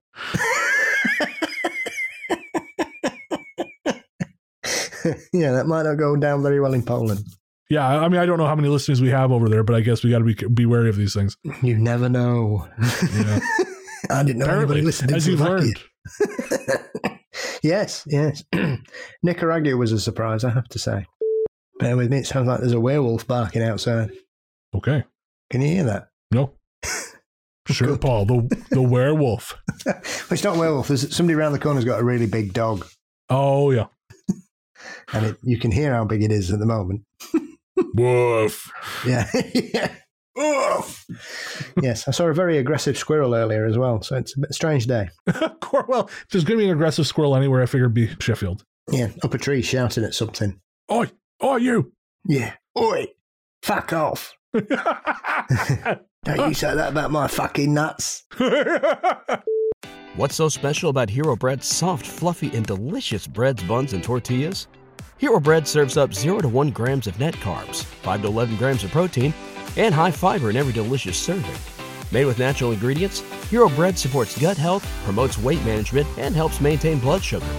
Hero also drops other limited edition ultra-low net carb goodies like rich, flaky croissants and buttery brioche slider rolls.